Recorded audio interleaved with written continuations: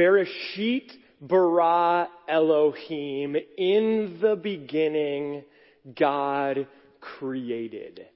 We are going to jump into those words, into that story this morning in Genesis chapter 1. Because if you were here with us last week, you know that we started a 39-week series where we are looking at the book of Genesis. Today we get to dive into Genesis chapter 1. And if I've not met you, my name's Jeremy. I'm one of the pastors here. And one thing you'll learn quickly about me is nothing makes me geek out more than being able to dive into a Bible passage with a whiteboard. I am really excited about what we're going to be doing this morning. But last week, Greg shared and we talked a bit about the why. Why Genesis?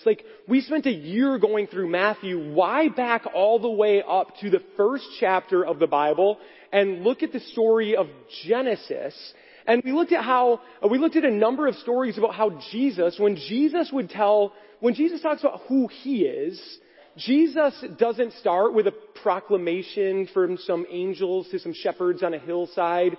No, Jesus starts all the way back in the beginning. And so over the next 38 weeks, we're going to be diving into this story of Genesis. And we're going to see that this story, it's a story of love and loss, of tragedy and triumph, of broken family systems and forgiveness and reconciliation and restoration and all of these big things that we still deal with today, but it starts in the beginning. Before we follow the story of a particular people that God calls to himself, we first step back to these giant words around the creation of everything that is. And so this morning, we're going to dive into those.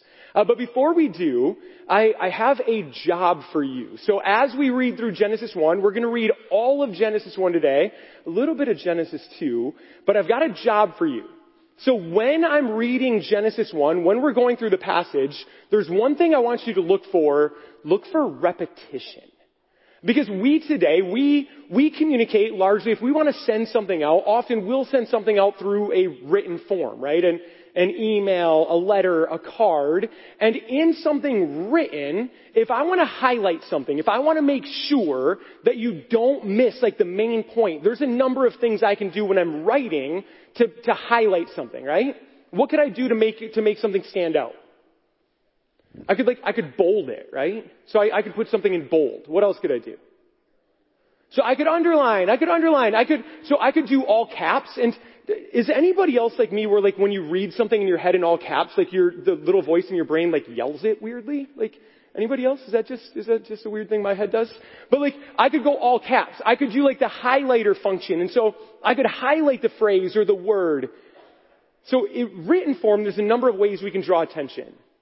The story we're reading, we engage it in its written form in our scriptures, but prior to the printing press, prior to writing and copying and printing being more economical and available, way back in the ancient world, when the first followers of God were telling these stories, one of the dominant ways they told them wasn't through writing it and reading it, but it was through telling the story. It was an oral story. It was something you told. And so in an oral story, in something you were going to tell, that you were going to teach your kids and your grandkids, what's a way that you can highlight an important word, an important idea? Because you can't bold it. You can't all caps it. What you can do is you can repeat it. So one of the things, anytime you're reading through your scriptures, if you come across something that's it feels like they just keep saying the same words or the same phrases, it's always a good idea to pause, step back and go, okay, is the author trying to tell me something? So your job, as we read through Genesis chapter 1, is pay attention for repetition, especially as we get into the days of creation. But we're going to start at the beginning. Genesis chapter 1 says, in the beginning, God created the heavens and the earth. Now the earth was formless and empty. Darkness was over the surface of the deep, and the Spirit of God was hovering over the waters. So the author gives us kind of this intro couple sentences, and there's one piece I want to pay attention to in here. Because what we read is in the beginning, now the earth was formless and empty. Now that word formless and empty, that phrase formless and empty, if we jump into the Hebrew, it's like my favorite Hebrew phrase ever. It's the phrase tohu vavohu. Go ahead and say it. Tohu vavohu. Okay. We're going to write tohu vavohu. Actually, we're going to put repetition up over here. That way we don't forget our job, right? So we're watching for repetition. The story begins with tohu vavohu. Tohu vavohu is what is formless and empty.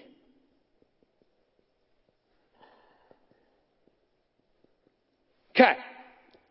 In the ancient world, the ancient Hebrews also recognized this phrase tohu vavohu. It translates to formless and empty, but they also recognize that ultimately they said it kind of represents chaos. Because it represents this thing before God starts the work of creation, that tohu vavohu is a phrase that for them came to represent chaos. Okay? We translate it formless and empty. And did you notice two of the things that were present in the midst of the chaos? There's kind of God is there, but there's two other things that are present. If we put it back up. In the beginning, God created the heavens and the earth. Now the earth was tohu vavohu. Darkness was over the surface of the deep, and the Spirit of God was hovering over the waters. Through the scriptures, what we'll find is these two things, darkness and water, will continue to represent this idea of chaos. When John talks about Jesus coming into the world, he says the light came into the world, the light came into the darkness, and the darkness could not. In the scriptures, this darkness and water. In Revelation chapter 21, John has this revelation of this new Jerusalem, this holy city coming down from heaven. And he has this weird little line where he says, and there was no longer any sea. Why? Well, because water and darkness so often through the scriptures represent chaos. So we start with the word tohu vavohu. It is formless and empty. And then, I'm going to write chaos up here as well. And then we enter day one. If we go to day one, it says, and God said, let there be light. And there was light. God saw that the light was good, and he separated the light from the darkness. God called the light day, and the darkness he called night. And there was evening, and there was morning, the first day. So what's God do in day one? Well, he separates the light from the darkness, right? In a lot of ways, it's almost as if in day one, God is kind of providing order to something that did not yet have it, right? God is separating light from darkness. I'm going to write day one up here. And in day one, God separates the light from the darkness. And what's interesting is in day one, essentially what God is doing is he's starting the work of providing form to what's formless. Right? He's taking what's formless and he's providing form. He's bringing order into what's disordered. He steps into the chaos and he separates out the light from the darkness. Okay, day two. And God said, let there be a vault between the waters to separate water from water. So God made the vault and separated the water under the vault from the water above it, and it was so. God called the vault sky, and there was evening and there was morning the second day. So day one, God separates light from darkness. Day two, what does God do in day two? He separates again, but now he's not separating light and darkness. What's he do now? He separates sky from water, right? So in day two, That's the weirdest looking 2 ever. So we have sky and water. So again, in day 2, God is continuing what he started in day 1 of bringing form into what was formless and bringing order into what was previously disordered. Are you remembering your job? Repetition? You paying attention? Okay, day 3. Let's go. And God said, let the water under the sky be gathered to one place, and let dry ground appear. And it was so. God called the dry ground land, and the gathered waters he called seas, and God saw that it was good. Then God said, let the land produce vegetation, seed-bearing plants and trees on the land that bear fruit with seed in it according to their various kinds, and it was so. The land produced vegetation, plants bearing seeds according to their kinds, and trees bearing fruit and seed in it according to their kinds, and God saw that it was good, and there was evening, and there was morning, the 3rd day. So on day 3, kind of before the plants and the trees start, what does God first do? God again separates, but this time what God does is he essentially makes dry ground.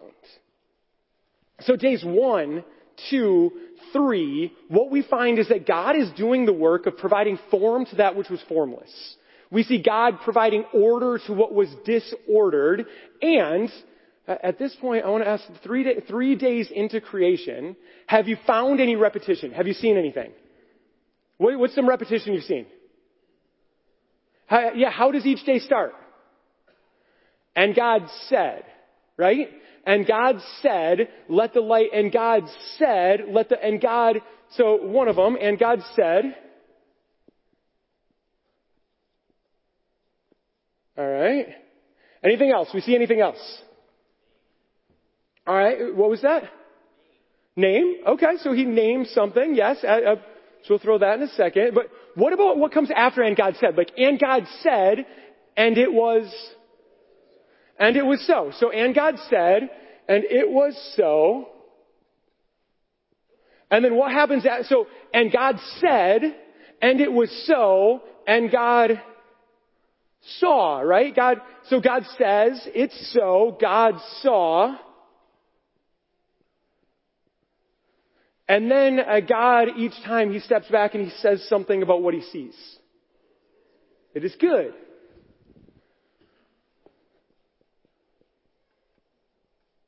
All right, well done. Okay, there's more. We're going to hold here. God said, it was so, God saw, and it was good. So what's fun in the story is right here, kind of, you could probably already feel a shift at the end of day 3, that what we're going to find as we read through this creation story is that right between 3 and 4, days 3 and 4, we see a shift in what happens in the creation account. Let's jump into day 4. Next one. Day 4, and God said, let there be lights in the vault of the sky to separate the day from the night, and let them serve as signs to mark sacred times and days and years. And let them be lights in the vault of the sky to give light on the earth. And it was so. God made 2 great lights, the greater light to govern the day and the lesser light to govern the night. He also made the stars. God set them in the vault of the sky to give light on the earth, to govern the day and the night, and to separate light from darkness. And God saw that it was good. And there was evening and there was morning, the 4th day. So day 4, do we see God separating? No, on day 4 we see something shift, don't we? We see a turn.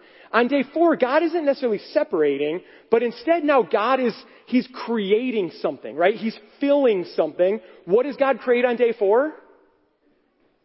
The sun and the moon, right? The greater light to govern the day, the lesser light to govern the night. So on day 4, we almost see a shift.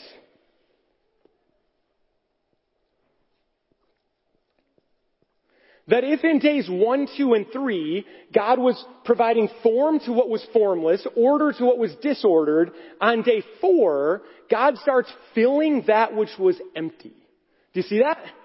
It's separation, providing form, and now God starts filling that which was empty. Day 4, the sun and the moon. Let's jump into day 5. And God said, let the water teem with living creatures, and let birds fly above the earth across the vault of the sky. So God created the great creatures of the sea and every living thing with which the water teems and that moves about in it, according to their kinds. And every winged bird according to its kind, and God saw that it was good. God blessed them and said, be fruitful and increase in number and fill the water in the seas and let the birds increase on the earth. And there was evening and there was morning, the 5th day. Again, is God separating again? Is God providing form? No, again, what we find is now God is filling that which was empty. And on day 5, what does God create? Essentially birds and fish. So God again is filling that which was empty. Day 6. And are you noticing the repetition? Is it continuing? It's still there, right? Day 6. And God said, let the land produce living creatures according to their kinds. The livestock, the creatures that move along the ground, and the wild animals, each according to its kind. And it was so. God made the wild animals according to their kinds, the livestock according to their kinds, and all the creatures that move along the ground according to their kinds. And God saw that it was good.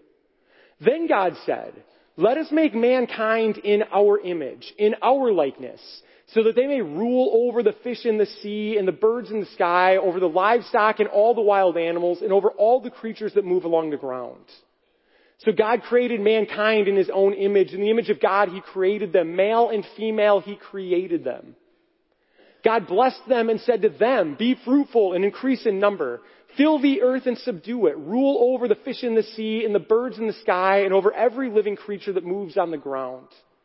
Then God said, I give you every seed-bearing plant on the face of the whole earth and every tree that has fruit with seed in it. They will be yours for food. And to the beasts of the earth and all the birds in the sky and all the creatures that move along the ground, everything that has the breath of life in it, I give every green plant for food. And it was so. And God saw all that He had made, and it was very good. And there was evening and there was morning, the 6th day. Day 6, what does God create?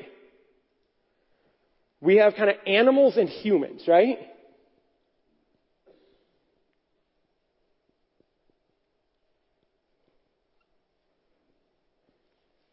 So on day 6, again, God isn't separating. God isn't providing form to what's formless.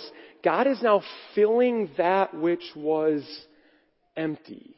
And this is where this creation story gets even more fun. Because what we've seen is in Genesis, in days 1, 2, and 3, what we find is God is essentially providing form to what was formless. In days 4, 5, and 6, He's filling that which was empty. But did you notice the order? On day 4, God created the sun. What does the sun fill? What did God separate on day 1? What does the moon fill? The night. What do the birds fill? The sky. What do the fish fill? The water. What do animals and humans fill? The ground. On days 1, 2, and 3, God is separating. God is providing form to that which was formless. God is providing order to what was disordered. On days 4, 5, and 6, God in the exact same method, in the exact same way, fills the very things He separated in days 1, 2, and 3. I'll never forget the first time I saw Genesis 1 in this light. Like, mind blown. But this morning I want to step back and ask the question, okay, cool. What does it matter? Why? Why do we have this creation account telling us that God is forming, that God is ordering, that God is providing order to the world, that God is filling that which He ordered? Why? And in order to answer that, I want to talk just a little bit about how there are a number of different ways we can approach these words. We can approach the book of Genesis. We can approach the creation account. Because one of the ways we could approach these words in this chapter is we could come to this chapter and say the original intent, what the author is trying to tell us, is the step-by-step description of exactly how God created the world. As if this is like the IKEA manual of like step one, step two. Anybody ever put together an IKEA, like when you have like this, like it's almost like that paint splotch thing and you have to figure out which piece in the box that is? And if this is the step-by-step description of how God created the world, I think we end up with some tough questions. I think we end up with some really hard questions if that's what the story is trying to tell us. Let me show you. Day 4. What does God create on day 4? The sun and the moon. When God tells us in day 4 He creates the sun, God literally says, by the sun, this will serve to help you so that you can now mark days. Okay. So if we get the sun on day 4, and the sun is what we will use to determine what a day is, how do we determine days 1, 2, and 3? Right? Literally the thing God said, you'll use this to mark days, hasn't shown up until day 4. How do we mark days 1, 2, and 3?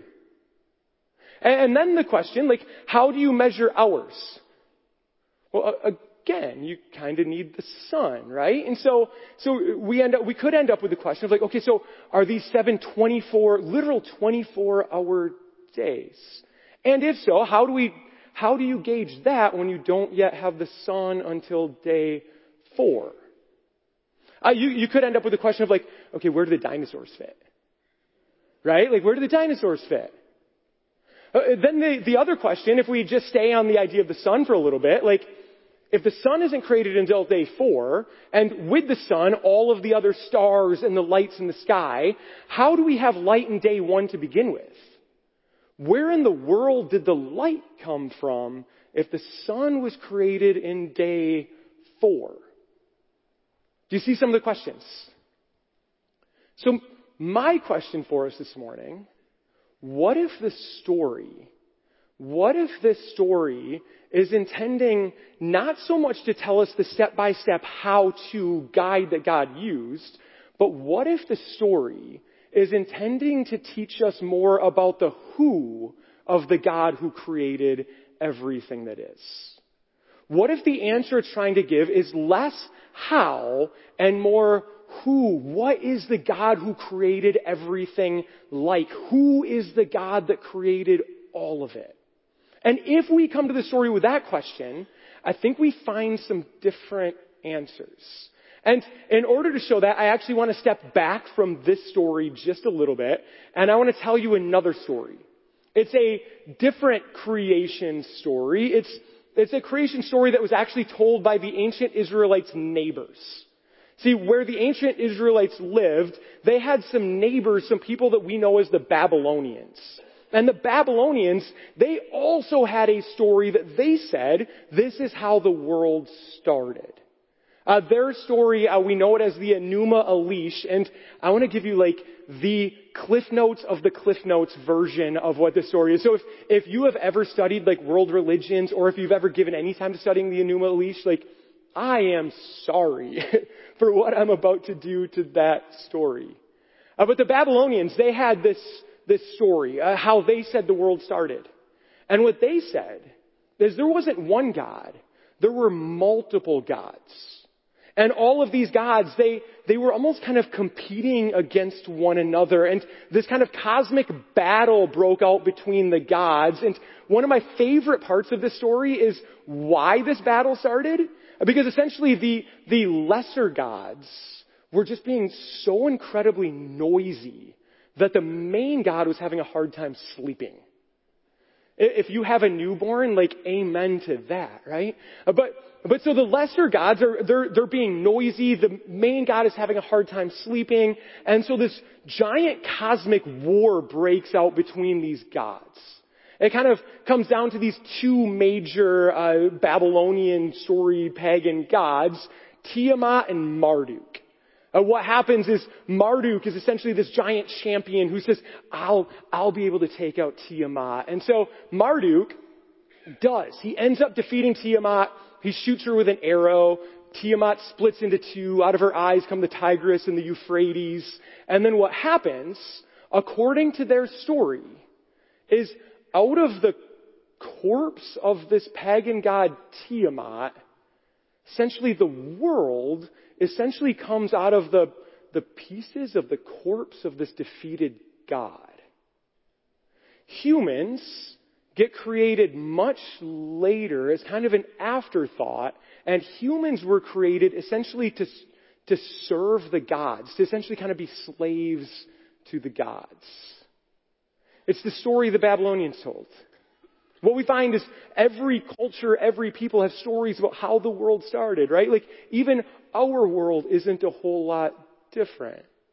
But what we have, if this story is intending to tell us about the who of who is the God who created everything, what is that God like? If we look at it through the view of the story the Babylonians told, what we find, I think, is really, really important.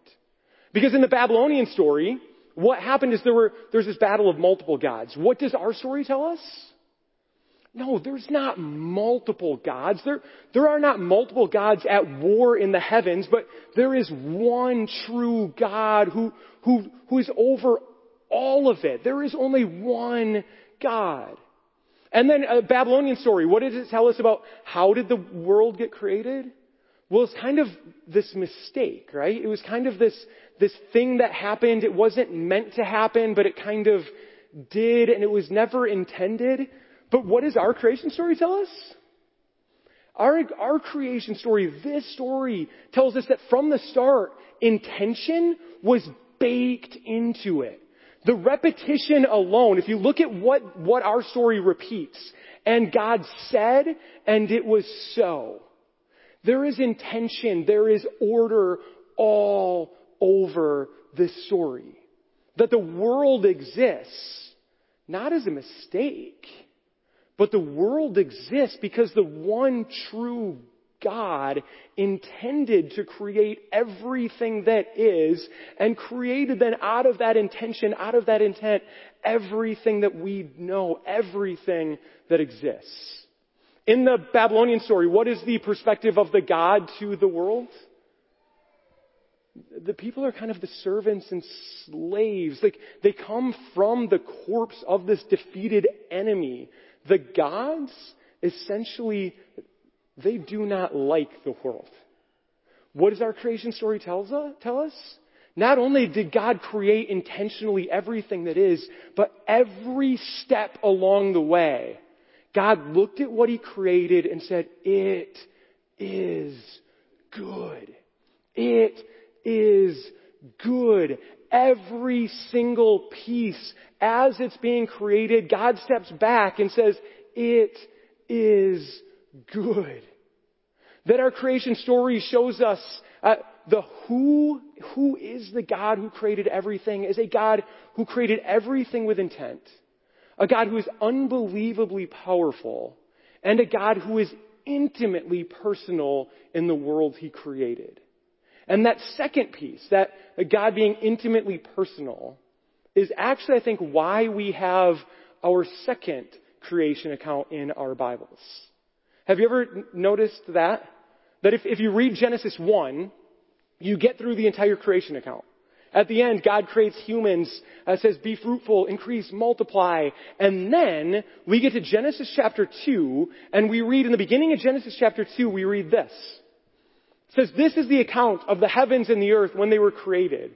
When the Lord God made the earth and the heavens, now no shrub had yet appeared on the earth, and no plant had yet sprung up. So as we're reading, you have to ask the question, like, hold on, didn't we already do this?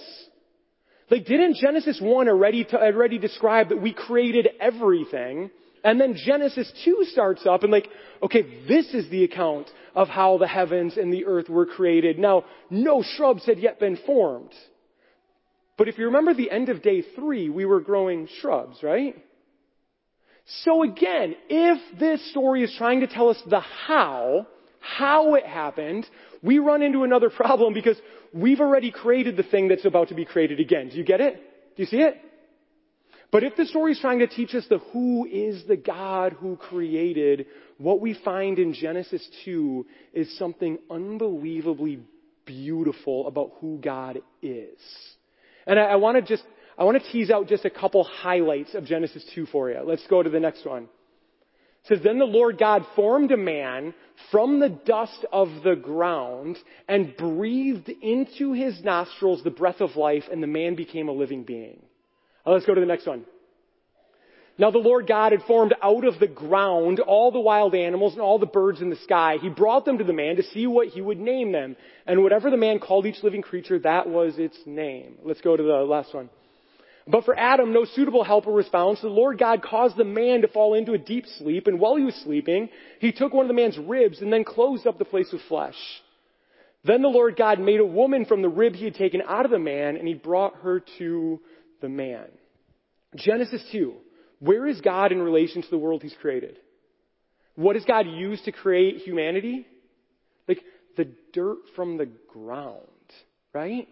Genesis 2, we have a God who is intimately close and present in creation. And now this is where I think it gets really helpful that if we step back and we look at Genesis 1 and Genesis 2 together, we find kind of more of a total picture to that question of who is the God who's created all of it. Because in Genesis 1, what you get is a picture of a God who's unbelievably powerful. A God who is literally able to speak, and it was so. Right? A God that creates worlds with simply just speaking words. But if all we have is Genesis 1, where is God in relation to the world he's created? It's almost like he's somewhere else speaking it into being, right? Like God is unbelievably powerful. But if all we have is Genesis 1, God is kind of creating from somewhere else. Now, if we have Genesis 2, if all we have is Genesis 2, what we find is that God is creating from actually within the world he's created. He's scooping down and grabbing the dirt from the ground. But if all we have is Genesis 2, we're forced to ask the question, well, where did the dirt come from? Because Genesis 2 doesn't tell us that God created the dirt. It tells us he used the dirt to create the man. But when we hold the two together, what we get is this beautiful picture of who God is as a God who is bigger than anything that exists. A God who is so powerful. He just uses words to create worlds and everything that is. And a God who is intimately connected to and personal and in and among and with the very world he's created. And I think this is so important. I think it's so important that we understand this is who God is. Because I think some of us, we know what this feels like. The story begins with chaos. With this world in this chaos and God stepping into the chaos and providing order and filling with life. And I think part of why this is important is because for some of us, we live lives that feel often chaotic, don't we? That if chaos is kind of the world before God steps in and orders and fills, if chaos is kind of the world opposite the way of God, for some of us, we know what chaos feels like. For some of us, the chaos in our life, it might feel like a broken relationship. It might feel like a tension within the family dynamic. For some of us, chaos might feel like we've had to say goodbye to somebody we love. We just came through the holiday season. For some of us, chaos feels like that empty seat at the table. For some of us, the chaos are the words that we tell ourselves that we're not good enough, we're not enough, we'll never be enough. For some of you, you might be in a space where what you're experiencing in life feels chaotic. You find yourself in a spot where I don't even know how we're going to get through this. One of the beautiful things this teaches us is, what does God do in the face of chaos? Does God run away from it? Does he shy away from it? Does he hide from it? Does he look at it and go, oh man, that's too big for me to do anything about? No, what we find is that God is a God who steps in every single time. That as we looked in the last year in the story of Jesus, what we find in the story of Jesus is a picture of God stepping into, again, the chaos of the world to bring order and to bring life. That in Jesus, what we see is what's always been true of God. Paul tells us that in Jesus we see what God looks like, and we see a God who has control, who has power over all things, and who is intimately connected to the world He's created. So if you're here and you feel something, you're living something that feels like chaos, it's my invitation, invite God into it. Even if it feels too big, how in the world are we going to be able to get through? Invite Him into it. And then that second piece, the God being intimately personal with the world He's created. I think one of the things too often, we live our lives, too often so many of us live our lives alone, isolated. We live in a more technically connected world than we've ever seen before. And yet so often we live isolated lives within it. There's a screen could never take the place of a warm embrace, right?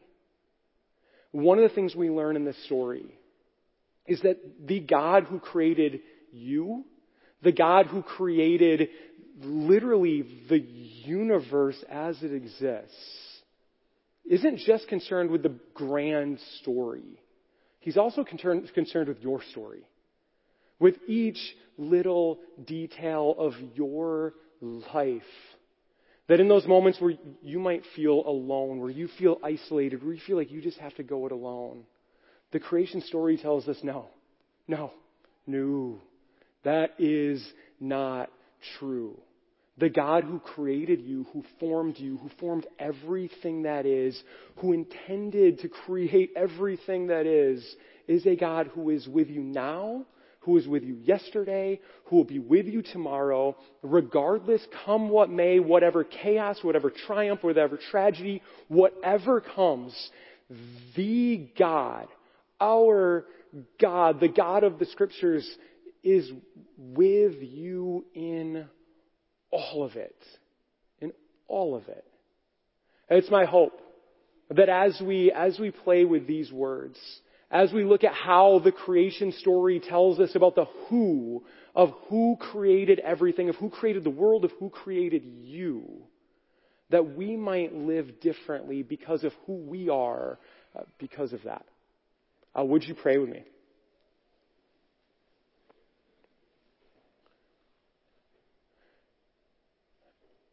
God, as we step back and as we reflect on just how incredibly big and powerful and intimately connected and personal you are, God, may you help us. May you help us to come to know you more fully as we try to follow you more closely. We pray this all in Jesus' name. Amen.